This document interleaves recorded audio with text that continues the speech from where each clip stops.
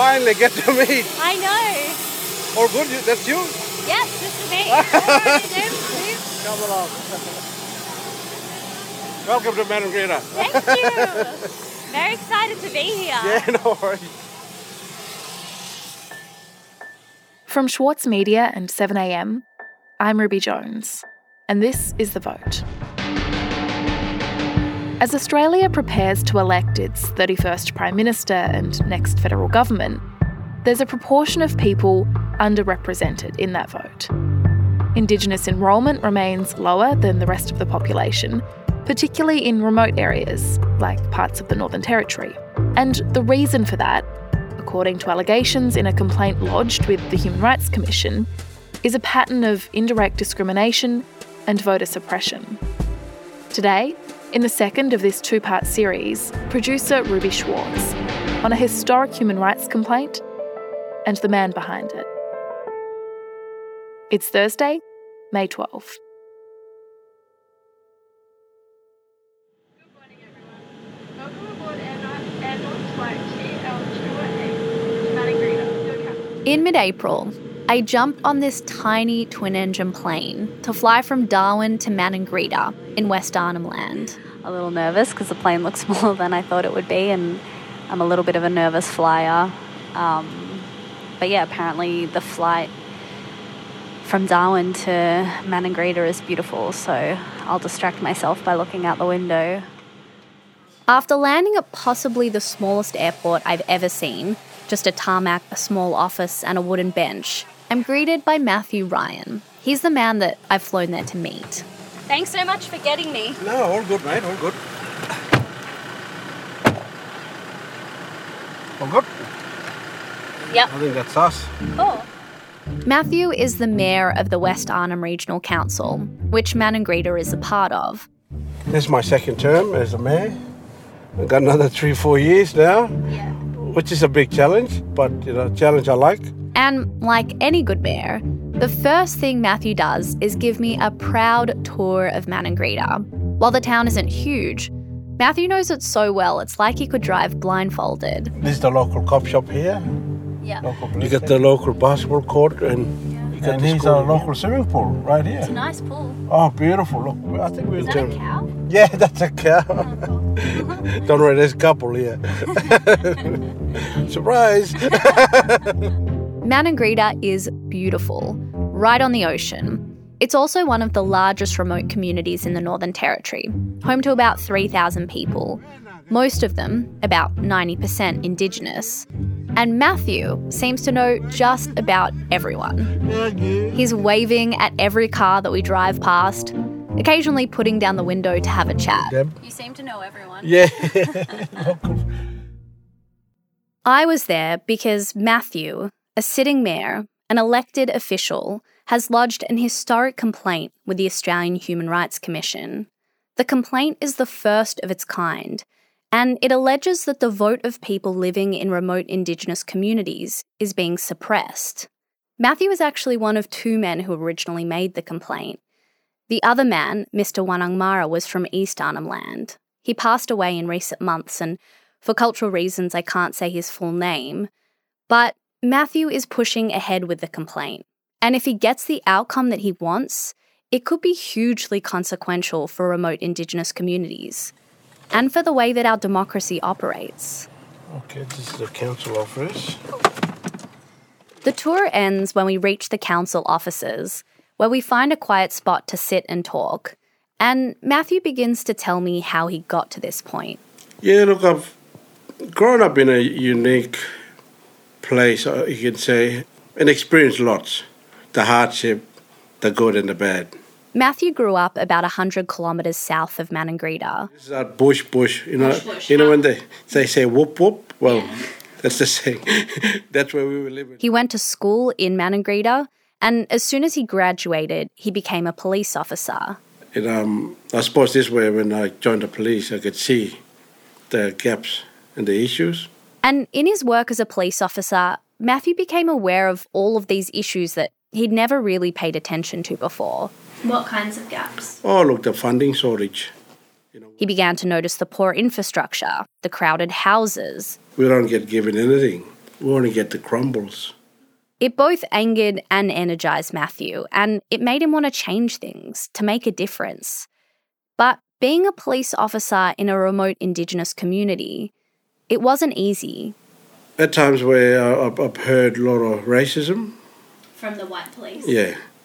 Is there anything that sticks out as like a particularly hard day or something like that happened where it's just really stayed with you? Yeah, lots. Do you mind talking about anything in particular? Yeah, look, probably not. Okay.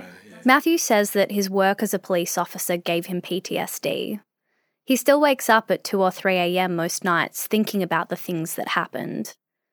Eventually, Matthew left the police force. And after leaving, he took a long break from working and from engaging with the community. But then... Well, ladies and gentlemen, Mr Brough and I have called this news conference to announce a number of major measures to deal with what we can only describe as a national emergency. In 2007, after a report was published that detailed supposed widespread sexual abuse of Aboriginal children in the Northern Territory, the Howard government launched an intervention. It is interventionist. It does push aside the role of the... which changed life in remote Indigenous communities in the Northern Territory for good. Today, the implementation of intervention was something I'll never forget. It was an experience of invasion. Some people were hiding in their houses. Teams of soldiers and police were sent into communities like Matthew's. So the army just rolled in their trucks and pitched their tents in the middle of the community. Yes, here, right the Australian Army in an Australian Aboriginal community. Indigenous people were pushed off employment programs onto the dole. Alcohol was restricted. Pornography was forbidden. And these bans were loudly splashed on signs at the entrance of these communities. Warning, the sign said, no alcohol, no pornography. The Racial Discrimination Act was also suspended, for these communities alone, in essence acknowledging that the intervention would constitute discrimination. The government suspended the act because it's believed abuse is widespread, and therefore anyone living in a remote community may be a danger to children. The intervention really blanketed all men as, I don't want to use the name, but blanketed us as bad men, really. Pictured us, all Aboriginal men are bad. And this is what really made me angry, and it's about one size fit all. Every person I spoke to in the Northern Territory for this story brought up the intervention with me unprompted. It's not something that I'd anticipated going into this reporting trip. I was there to talk about voting, but not a conversation went by without at least a few minutes spent talking about the damage the intervention wrought on Aboriginal communities, which people told me created mass unemployment, saw Aboriginal children forcibly removed from their families, and spikes in youth suicide. And Matthew is no different. When he started to see what the intervention was doing to Maningrida, he couldn't look away. People lost their job, people lost their faith in the system, and literally people went to... Look, I'm being honest here, where people literally went to doing drugs so they can support their families. And you can't blame the individual or families, because there's nothing for them in the community at the time due to the fact of, what the intervention done. And Matthew had this realisation, like, if I just keep not engaging, nothing is going to change. So they blanketed us with the same paintbrush that we're all bad men, and that's why we said, no, let's be vocal about this, let's speak up. So he decided to do something he thought could have the biggest impact. So I wanted to get in where I can voice my opinion and raise concern about the intervention. He decided to get involved in politics. First as a local councillor, then he was elected mayor. And it was at this point that a new issue came to Matthew's attention: voting, or lack thereof. Because while Matthew was voted in democratically, the turnout was laughably low. Do you know how many people voted for you to become mayor? Yeah, probably just to get in as a councillor, probably about 100 and something plus. And that's of a community of like 4,000? Yeah, like from here, yeah, exactly. And that shows you that the statistics, should have been more. Matthew also noticed that there was little to no work being done before elections to get people enrolled or to educate them about the political system. People don't understand why they're voting. People don't understand the politics behind the policies that the government implement, and the effects that it'll have on the community and the consequences. That's what the people don't understand. And there's lack of education where it should be taught at school. And at first, Matthew tried to fix the problem congenially. I've actually spoken to the staff at the time at the election poll, and I said, look, you need interpreters at the table, you need the right people at the table, and explaining the pamphlets or the processes of electing the candidate and explaining them, and never listened to me once. And at one stage, there was one person trying to tell me what to do. I said, I'm trying to explain to my countrymen, my people, how to vote. And that should be someone's job to be explaining. It shouldn't be up to me. It should be up to the Electoral Commission. But no one listened to him. And it was this familiar feeling from when the Northern Territory intervention happened, where it's clear what his community needs and doesn't need, but no one hears them. And Matthew thought, geez, we need to expose these people.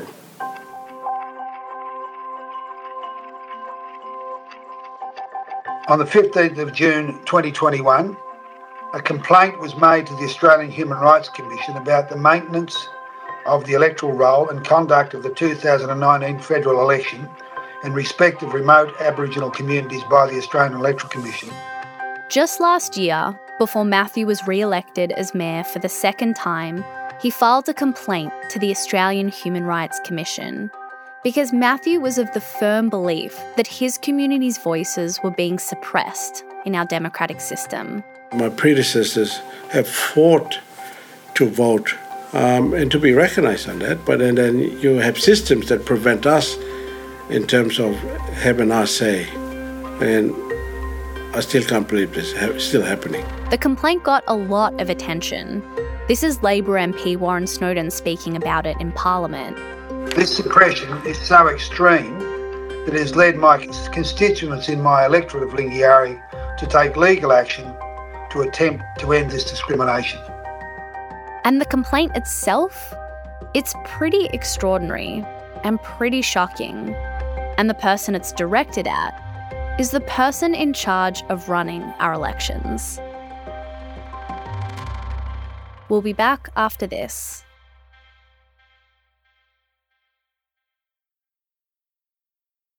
Need a reminder of what political leadership looks like?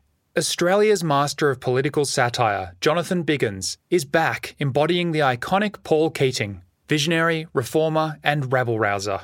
Due to overwhelming demand, one-man comedy The Gospel According to Paul is returning to the Opera House, on from the 4th to 23rd of June for its final term ever.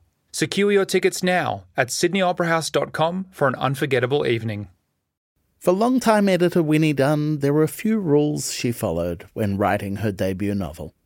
I really don't subscribe to writing for the sake of, trauma dumping or getting your trauma out. That's what a therapist is for, please. Please go see a therapist. We're very pro-therapy on Read This. If that's what you're using writing for. I'm Michael Williams, and on this week's very therapeutic episode of Read This, I chat with Winnie Dunn.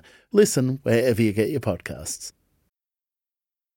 I have to tell you, when I first read Matthew's complaint, all 109 pages of it, I was pretty shocked.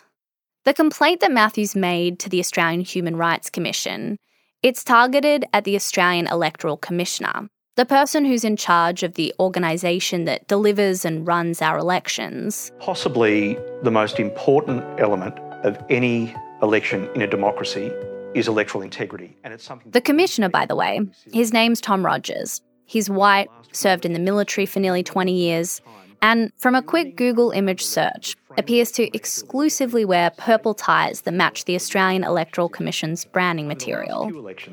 We've made sure that Australian elections are as safe as can possibly be. He was first appointed the commissioner in 2014, And he was reappointed for another 5 years by Scott Morrison in 2019. It is front and centre in everything that we do. Authorised by the Electoral Commissioner, Canberra.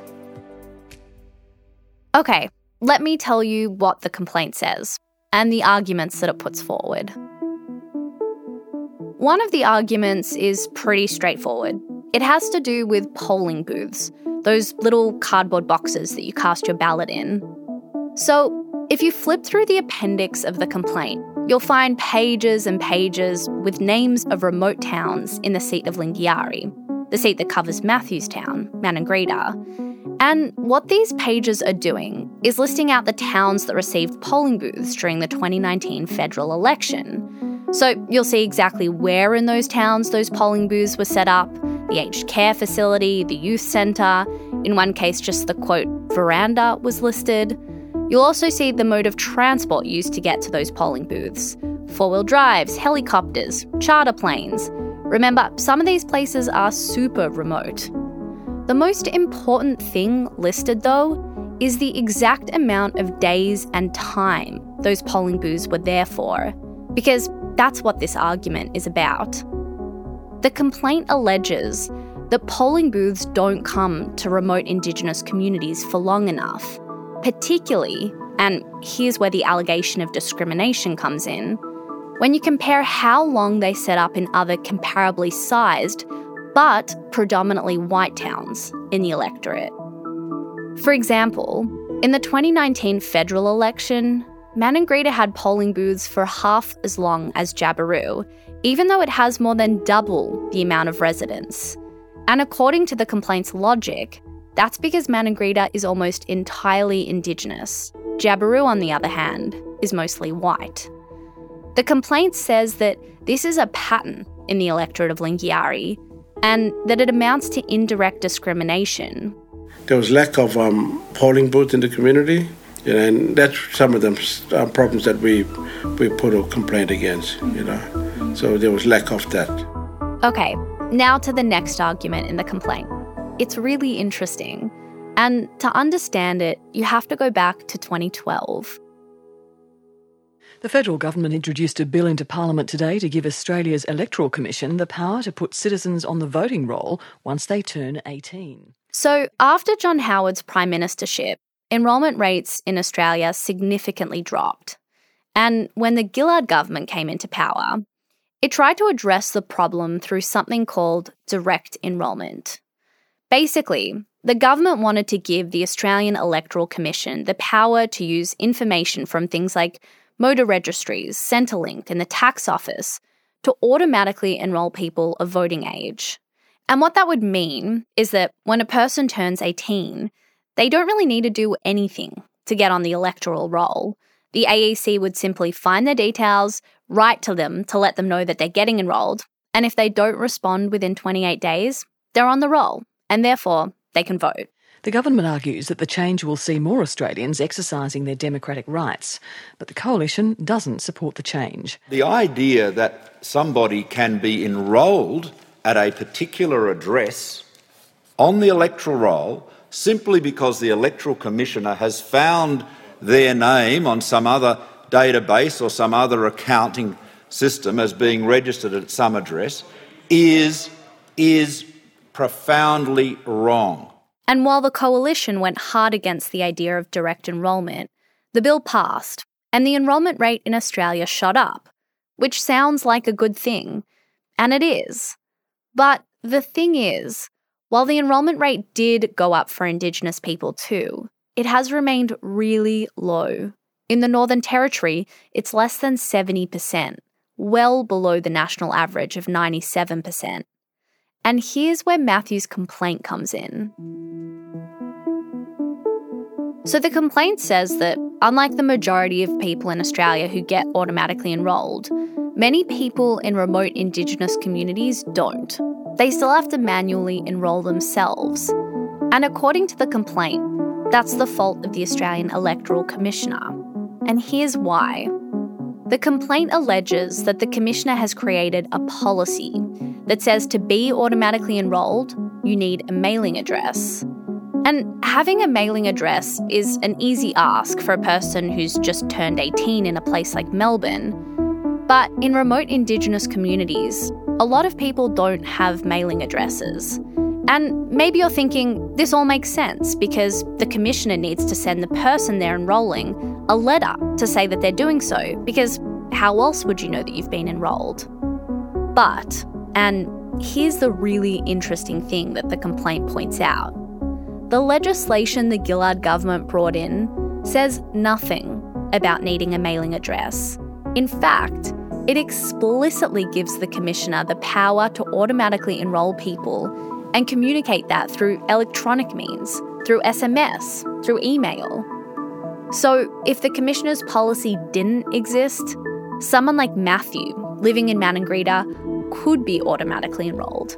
The AEC could find his details, send him a text to let him know that he's getting enrolled. If he doesn't respond within 28 days, voila, he's on the roll. According to the complaint, it's inexplicable as to why the Commissioner doesn't do this, and it's indirect discrimination. Because why not use every power at your disposal to automatically enrol as many Australians as possible? Like, why do you think the AEC would be making it harder for Indigenous people to vote? Look, I don't know. I think probably best one is look, of course I think there's a threat, I reckon, because there's more and more Indigenous people speaking up.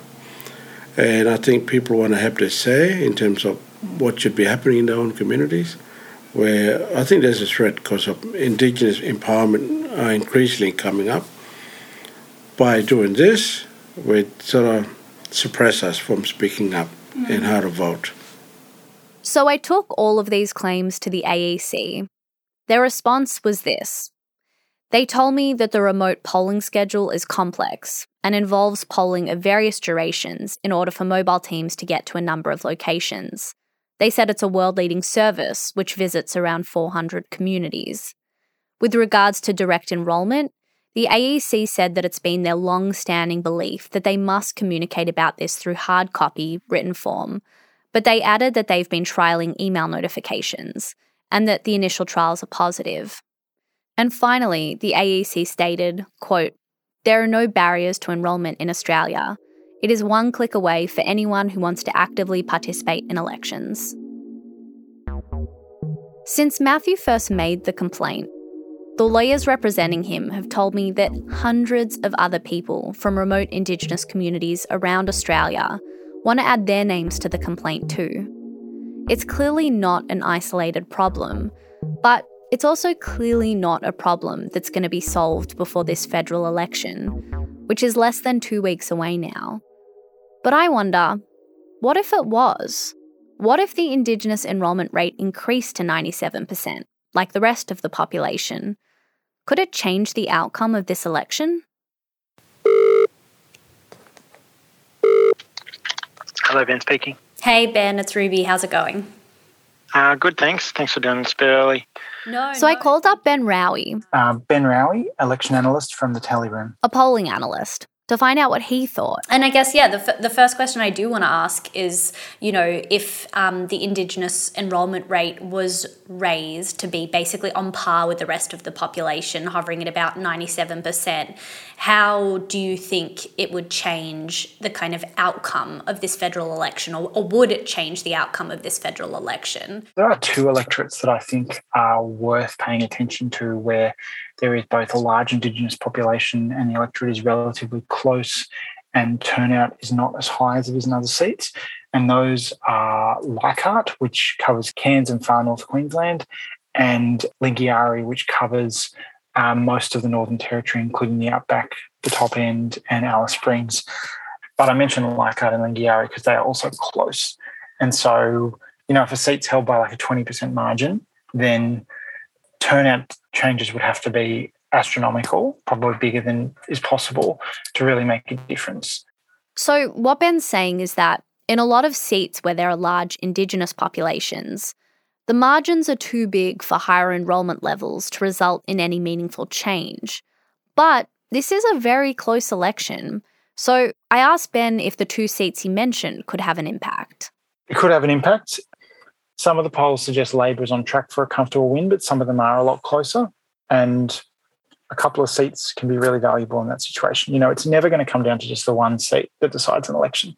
Even if on the night it turns out to be one seat that's crucial, that seat's only gotten to that position because of a bunch of other seats have fallen a particular way. So, these are both... The other thing Ben pointed out is that higher enrolment doesn't always lead to higher voter turnout. So maybe a change like this wouldn't swing the outcome of this election. But in many ways, that seems beside the point. Elections are the opportunity to influence how government works. And in theory, it is supposed to be proportional to the share of the population. But yeah, it does make a difference. If one demographic is less likely to turn out, they become less politically important. Because really, what we're talking about here is a fundamental right in this country. A right to vote, to be counted, to be heard. And a right that was won by Indigenous people in this country not all that long ago. And you mentioned before that, that Indigenous people had to fight for the right to vote in the 1960s. Does it still, feel to you like you are still fighting for the right to vote? Yeah, we're still fighting today, and it's disappointing. And it's the modern day. You go, how? Why this is happening? And would you say that our democracy would you say that it's not working for Aboriginal No, people? it's not. It's not. And I say that with a passion, and we can be influential within, in our own rights, and say, look, if you're not going to listen to us, we're not going to vote for you next time. Mm-hmm. So it makes them think about who we are as a community, and because the community have been left high and dry for that long, people lost interest. But I think we need to start that conversation again, saying, hey, reason why you're enrolled is because of these issues. So, this sort of discussions, which should happen at school and in the community.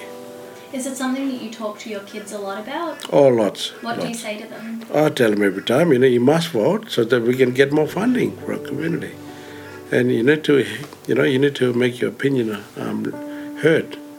And my kids are pretty good, they listen to the advice I give them. Sometimes kids are kids, oh, come on. Hey, but again, at least I got my kids enrolled, so which is really good. As we're leaving the council offices, Matthew takes me to the board with all the names of past and present council members. So that's all the elected members. And Matthew points proudly to his name on the plaque. It says, Councillor Matthew Ryan. 2008 and a dash to nowhere. Ongoing, current serving member. And who knows where Matthew will be heading next? To a court battle if his complaint isn't conciliated? Maybe. To territory politics? He's considering it. And look, I think a lot of things I want to do. But right now, his focus is squarely on getting his community enrolled and voting. Because the federal election, it's just weeks away. Best of luck. Like I said, we'll see you next time. All right. See you then. See you, Matthew.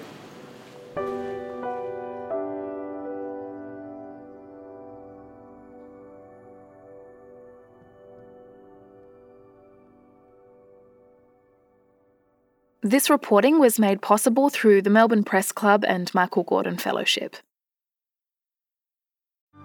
Mahler's music embodies the very essence of humanity. Experience his epic Song of the Earth with the Australian Chamber Orchestra, Richard Tognetti, and internationally acclaimed opera stars Stuart Skelton and Catherine Carby. Opens May 12. Book now at aco.com.au.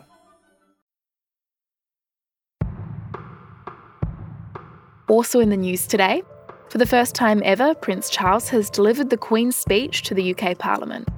The Queen's speech sets out the legislative agenda of the Parliament, and this is the first time the Queen has withdrawn from delivering it personally in almost 60 years.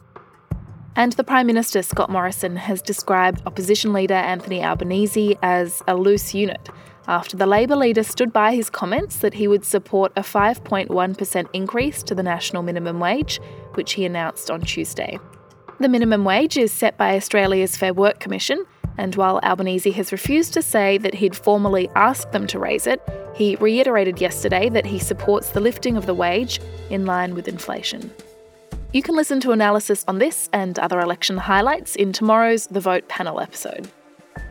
I'm Ruby Jones. See you then.